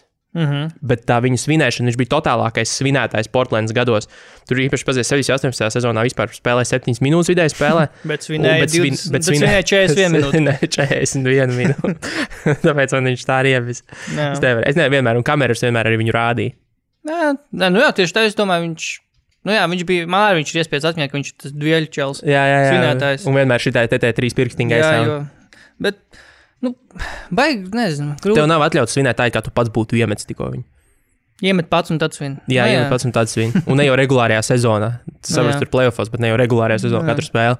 Nē, ir daudz spēlētāju, kuri man vienkārši nepatīk objektīvi iemeslu dēļ. Un, protams, tie visi Beverly, Greens, Draymonds man ļoti nepatīk. Bet man Patriks Beverlijs visvairāk laikam besi no visiem spēlētājiem šobrīd līgā. Es nevaru viņu tā kā atkost, bet tā saprast, vai viņš ir nedaudz jau uzspēlēts, kā tas viņa attieksme vispār pret katru spēli un ko viņš tur, vai tieši, ka viņa intervijā arī viņš bieži vien tikai runā par kaut kādām tur komandas lietām un tur domāju, viņam jautāju par esošo spēli, kur tikko aizved, viņš saka, es jau domāju par nākamo visu, jau esmu loktiņ, jau tūlīt eju uz video istabu skatīties nākamās spēles ieraksts, bet tāpēc es nevaru saprast, vai viņš tiešām tāds, arī mēs par to runājam, ka viņa aizsardzība ir tāda, kā viņš tur vienkārši skrien virsū, tā kā kur ir bumba, un viņš tur nedomā par vispār neko, tāpēc viņš arī Westbrookam ceļu sačkarēja. Un viņš arī tikai iespringst uz tā kā nacionāli tām pārēdītiem spēlēm, kur visi redz viņu, tā kā, Tāpēc man liekas, ka dažbrīd viņš nedaudz, tā kā, viņš nav tik labs, kā viņš uztaisās, ka viņš ir. Viņa pārspīlētā aktivitāte, viņš ir ļoti centīgs. Pārsvarā viņš ir centīgs, un tā viņa aktivitāte, aizmālē dažreiz tādus objektīvos statistiku. Par viņu sniegumu. Viņš vienkārši ir ļoti, ļoti aktīvs vienmēr, un uz citu fona, kur arī NBA to bieži vien pārmest, ka spēlētāji nespēlē ar pilnu atdevu, viņš izskatās daudz citādāk, un mums gribas pievilkt, ka tas ir arī labāk, automātiski. Un tad ar to var aizpūst acis, ar aktivitāti var aizpūst acis. Man ir mīlestības kolona arī, neracionālā mīlestības kolona. Davai. Carmelo Anthony. Jā. Īstenībā man patīk, ka cilvēki par mani domā, jo viņi par tevi domā? Jā, jo ik pa laikam kāds Twitterī atceras, kad es sākumā postoju tos shotcharts. Jā, es redzēju. Ķipa, ka Carmelo tagad sācis mest iekšā, kur tavu shotchart tagad ir? Jā. Bet man patīk, ka cilvēki par mani domā, es to novērtēju. Un man Melo ir kopš Denveras laikiem. Denveras, Melo un Iversona kombinācija ir labākā lieta, ko es spēlēju NBA laivā. Tad, man liekas, bija NBA laiva vēl tajos laikos. Bija, bet nebija jau zaudēja savas pozīcijas NBA spēļu tirgu. Bet tas bija tik indīgi, ka es spēlēju NBA laivu uz PSP, kas ir viena no, kas ir atzīt par vienu no bezjēdzīgākajām konsolēm, radītajām konsolēm. Jā. Un tā bija mana top komanda, un es kopš tā laika, tad ir 12. 13. gada Melo. New Yorks Melo, un vēl viss tas, ka New Yorks Melo nāk mājās uz New Yorku. Viss tas hypes, man vienmēr ir paticis Melo, neatkarīgi no tā, kā viņš spēlē. Es vienmēr gribētu Melo džerziju. Kuru? Vienalga. Denvers? New Yorks gan jau. Man New Yorks patīk labi. Tāpēc, ka man New York kā zīmols patīk labi. Man bišķi kauns staigāt ar New Yorkas. Varbūt, jā. Tas ir šobrīd. Man gan ziemas, gan vasaras cepuri. Bišķi kauns. Melo 3 pirksti to the dome arī ir klasika. Kā viņš to darīja? Jā. Šitā. Bet Melo, tur gan tas arī viņu vizuālais, gan viņa spēle kaut kā viss tā ļoti stilīgi, swaggy. Denverā, gan Ņujorkā. Man Denverā tieši patīk tās baltās formas, un viņš bija pirmais, kurš pēc Iversona pa lielam popularizēja to slīvu vilkšanu. Cornrow. Jā, slīvs bija viņam tiešām vienam no pirmiem. Iversonam bija pirmiem, tad neviens vispār, jo viņam bija funkcionāla nozīme Iversonam, viņam bija jānosacīt kaut kādu tetojumu, kaut kādu, kas laikam Sternam nepatika, kaut kā tā bija tā runa. Jā. Iversons vispār ir tā kultūrāli ļoti svarīga cilvēks. Tomēr viņa dēļ arī mainījās dreskods. Dreskodu mainīja. Jā, kas gan es nesaprotu, kādi šobrīd ir tie noteikumi. Man liekas, ka tagad ir trakāk nekā agrāk. Es nezinu, varbūt tāpēc, ka tajā laikā visi bija baigie gangsteri. Nē, bija gangsteri un bija jau ne tikai basketbolā, bet vispār tas hip-hopa kultūra. Jā. Hip-hops kultūrā bija ļoti karsts topiks. Tas bija visiem nepatīk, jo tur nāca tikai noziedznieki un gangsteri no tā visā ārā, un tāpēc tas bija saistīts arī ar apkārtējiem politiskiem notikumiem, nevis tāpēc, ka līgā tur viss tēloja gangsterus, tur Gilberts Arīna. Gilberts un Javaris Kritentons. Bet, man Melo arī tādā ziņā, viņš bija, tā, runāt atkal par NBA live, es spēlēju 2004. gada NBA live. Un tā bija pirmā sezona, kur Melo bija un vēl Lebrons un kas. Yeah. Un es tur visu laiku, protams, ķūnēju tos spēlētājus, un es uztūnēju arī Melo. Viņam tad vēl nebija, es uztūnēju viņu arī ar 2 armslīviem, es atceros, un garajām zeķiem, kas jo tajā laikā nebija pieejams tie legslīvi, uzlai. Un viņš reāli izskatījās manā versijā 2004. Gadā tā, kā viņš izskatās jau pēdējos, 10 gadus. Ar visiem double armslīviem visu. Tu biji ahead of your time. Jā. Bet tie gadi, kad Melo ar Iversonu ap 2 pa 25 plus punktiem met vienās. Tā bija tik laba komanda. Viņi bija tik neracionāli, bet tik labi. Bet tā nebija tā komanda, kas tika uz konferences fināla. Tā bija tā komanda pēc tam, kā aizmainīja Iversons Detroit un Billups bija. Tad viņi tika. Tā bija. Jā, es aizmirstu bieži vien, ka Melo spēlēs konferences finālu. Viņš bija diezgan tuvu finālam. Bet jā, tā bija komanda labi. Tur bija viņš, Iversons, Nē, Keņons Mārtiņš, tur visi bija viņi tādi swagger, itīgi tetovētie swageri. Iversons tika finālā. Nē, viņš nebija tajā komandā. Jā, skaties. Vecīt. Zaudēja konferences finālos. Iversons kurā gadā? 8. 9. gadā. 8. 9. gadā? Nu jā, 8. 9. gada Denver, Iversons, Antonijs. Iversons jau bija ritīgi wāšt, met 18 punktus tikai. Paga. Spēlēja 41 minūti. Paga, tā jau nebija Detroita? Tu šobrīd strīdies ar basketbola referenci, ja? Man liekas, ka tad... Tu šobrīd strīdies ar basketbola referenci. Paga. 8. 9. gads, Denvers Nuggets, konferences fināla. Un tur ir Iversons? Jā. Točā? Jā. Kāpēc? Labi. Nākamajā gadā vairs nav Iversons. Nākamajā nav, bet man likās, ka... Tas bija Iversons pēdējais gads Denverā.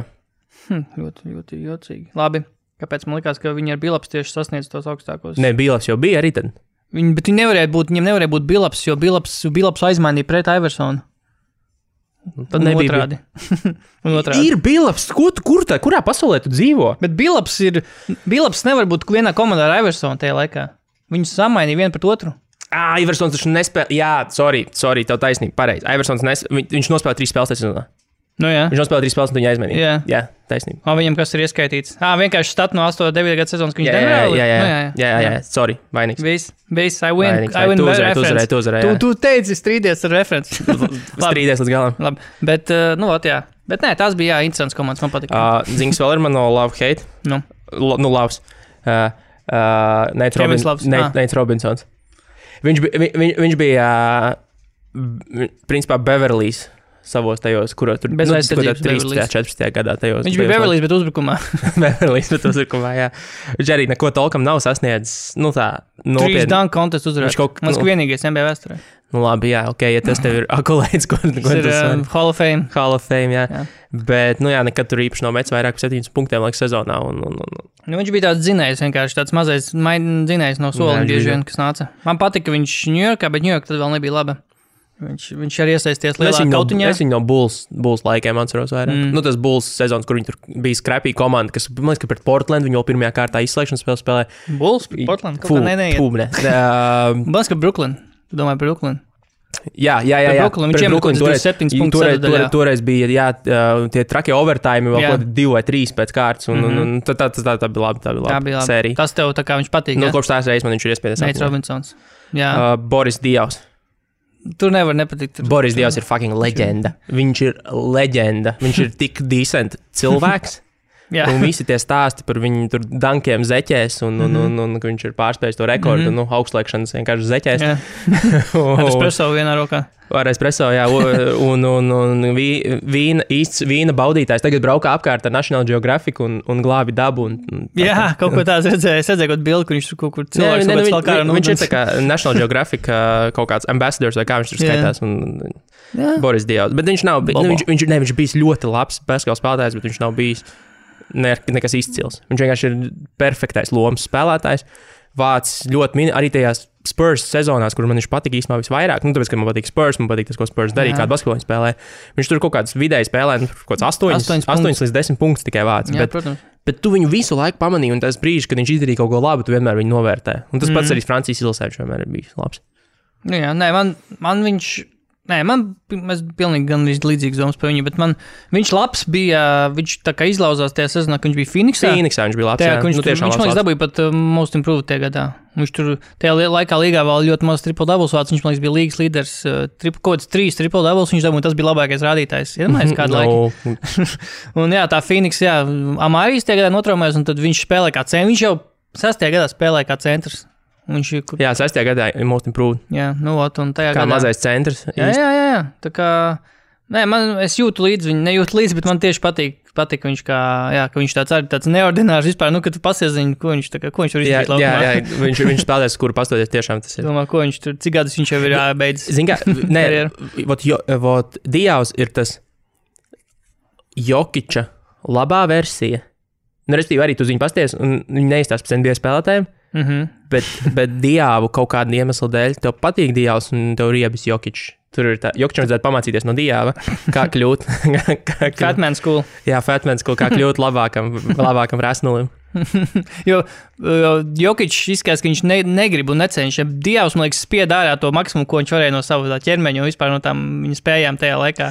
Jo, zini, Dijavam bija swaggers. Dijavs bija swaggy, Jokičs nav swaggy. Jokičs ir vienkārši neformā.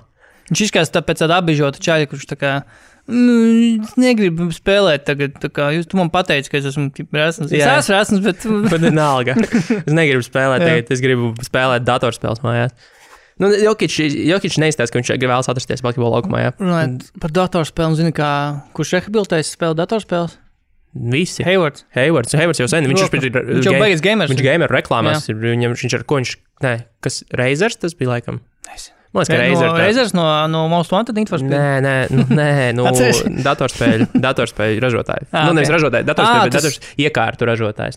Tā ir tāds, jā. Gaming gear, kas ražo Razer. Krēsli un tādas lietas? Ekipējumi? Pēles, klaviatūras, austiņas, viss. Kā rakstās? Razer. Bet es neesmu simtnieks. Viņš ir vienam, bet es nezinu, vai tieši tam. Labi. Vai tieši arī šitam, zinkam? Logitech. Nē, man liekas, ka viņš ir šitam, kas ražo... Labi, tagad HyperX. HyperX ir arī ražotājs, kurš pieder Asusam vai Aceram vai vienam no šitiem, bet vienkārši ir tas subzīmols. Un man liekas, ka tam viņš ir. Nezinu, vienalga, viņš jau sen spēlē, un tas jau tas pagājuši gāja reklāmas ar to, kā viņš spēlē. Mailbag ir mailbag? Bija jau, bet es jau diezgan daudz ko iepildīju. Mēs gan par Moritz Wagner parunājām, gan par Markanenu, gan par kuru Igdālu likt, tie visi bija tādi jautājumi. Un šis ir mans izdomātais jautājums no komentāriem, ko ir rakstījuši cilvēki internetā, vispār, in general, par Dallas Mavericks spēli.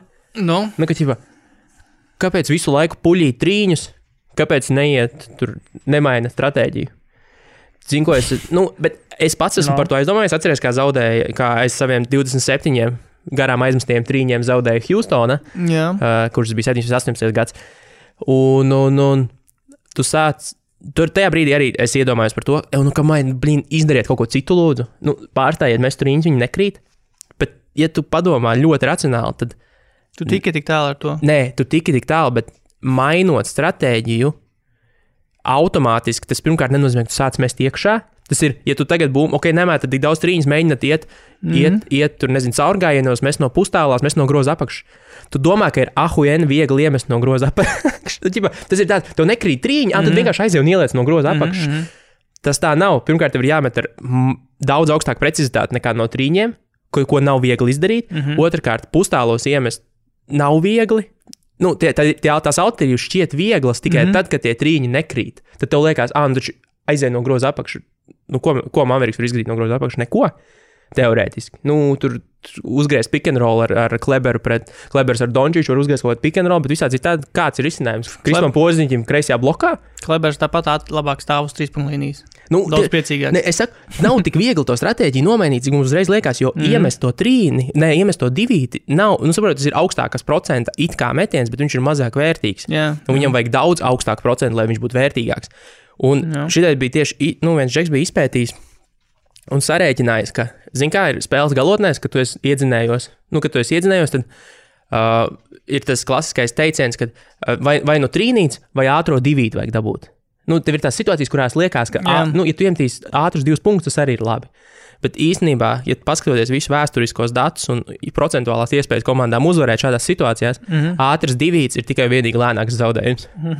Tas Tas ātrs divīts iemest spēles galotnē, lai samazinātu rezultātu starpību un pēc tam iegūtu vēl vienu possessionu, nepalielina tavs iespējas uzvarēt spēli. Jo tu sit sodu un tev tur atkal turpinās. Tev ir jāuzmet. Principā ātrs divīts ir labs tikai un vienīgi tad, ja tu viņu iemet ar 75% precizitāti. Vienmēr sakot, ja tu nevari viņu iemest 70% gadījumu, tad 25% trīnis ir labāks par ātro divīti. Un iemest 75% teiksim, no groza apakšas nav viegli. Tā neviens nedara. Un bieži vien jau ir galotnēs tā, ka komandas, kuras priekšā un tā otram, kas mēģina atspēlēties, viņi ļauj tev to divīti iemest. Jo viņi varbūt arī, labi, ejiet, metiet no apakšas, jo bieži vien ir taču tie gadījumi, kad vienkārši ļoti viegli ko divi no apakšas iemet kaut kādu ātri visu apakaļ sitam sūtu.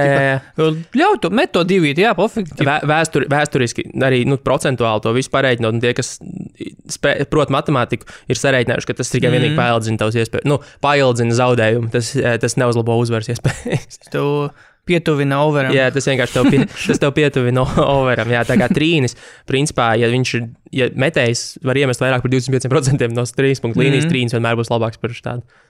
Protams, cits tāds, ka tev tur vienkārši sejā ir 3 spēlētāji rokām, un tev ir jāmet pāri, un tu nevari fiziski viņu izmest, bet, principā, trīnis vienmēr būs labāks. Vēl viena lieta, es nezinu, kurā no mūsu stūrīšiem tas iederās, bet man liekas, ka šogad atkal tiks labots trīņu rekords.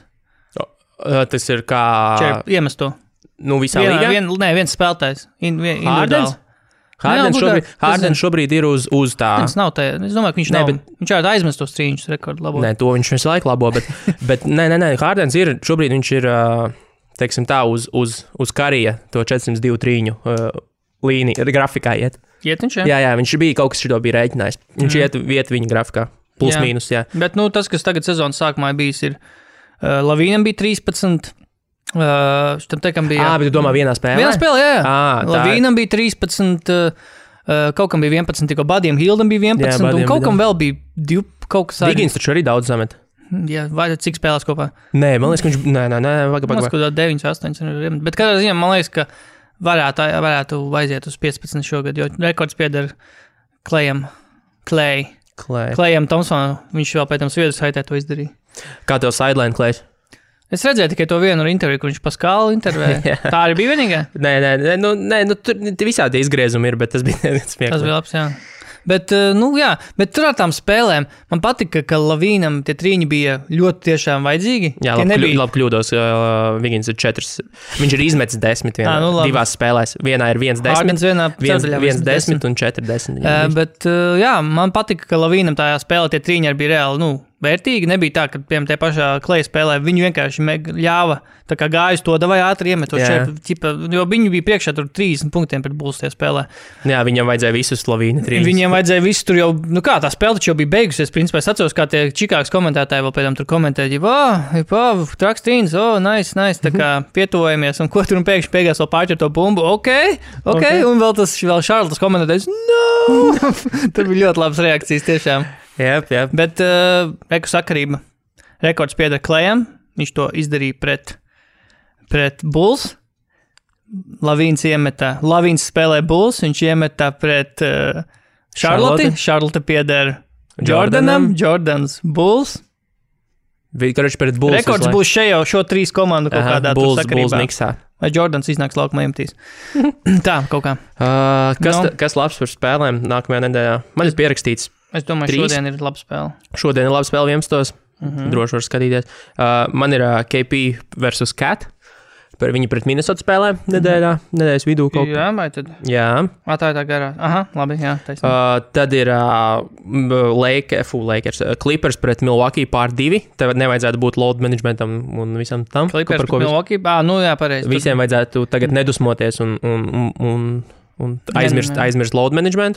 Cerams, jo iedomājies, ja no load managers kādu tur tad atkal būs nedēļa, varēs cepties par to. Un sestdien 21:00 Dallas spēlē. Latvijas laikam ērti. Sestdien tas ir? Sestdien. Nē, man liekas, ka tā ir sestdien tiešām. Man patīk to spēlē Portlanda pret Los Angelesā pret Clippers. Es nezinu, kāpēc. Tā ir ceturtdiena. Carmelo? Nē, trešdiena. Carmelo, jā, pret Džordžu. Carmelo uz Los Angeles iekarot. Jā, bet man liekas, ka, ja viņam spēle ir tur, tad varbūt viņam būs spēlē pret Lakers. Nav. Tas būtu, bet es vairāk skatos kaut kādas beefi kaut kādi, bet laikam šodien tāda trakas lietas. Man patīk Karls Antonijs Towns pret Porziņu. Jā. Ja tur būs laika salīdzinājumi, tur būs.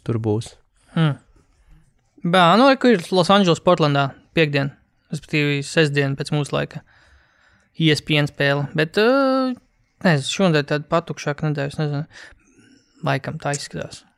Jā, ko tu vispār domā par to, ka Kairijs, atkal pilnīgs off-topics, ka Kairijs nebija Bostonā uz spēli Brooklyns? Viņam ir trauma, viņam ir tā trauma, man liekas.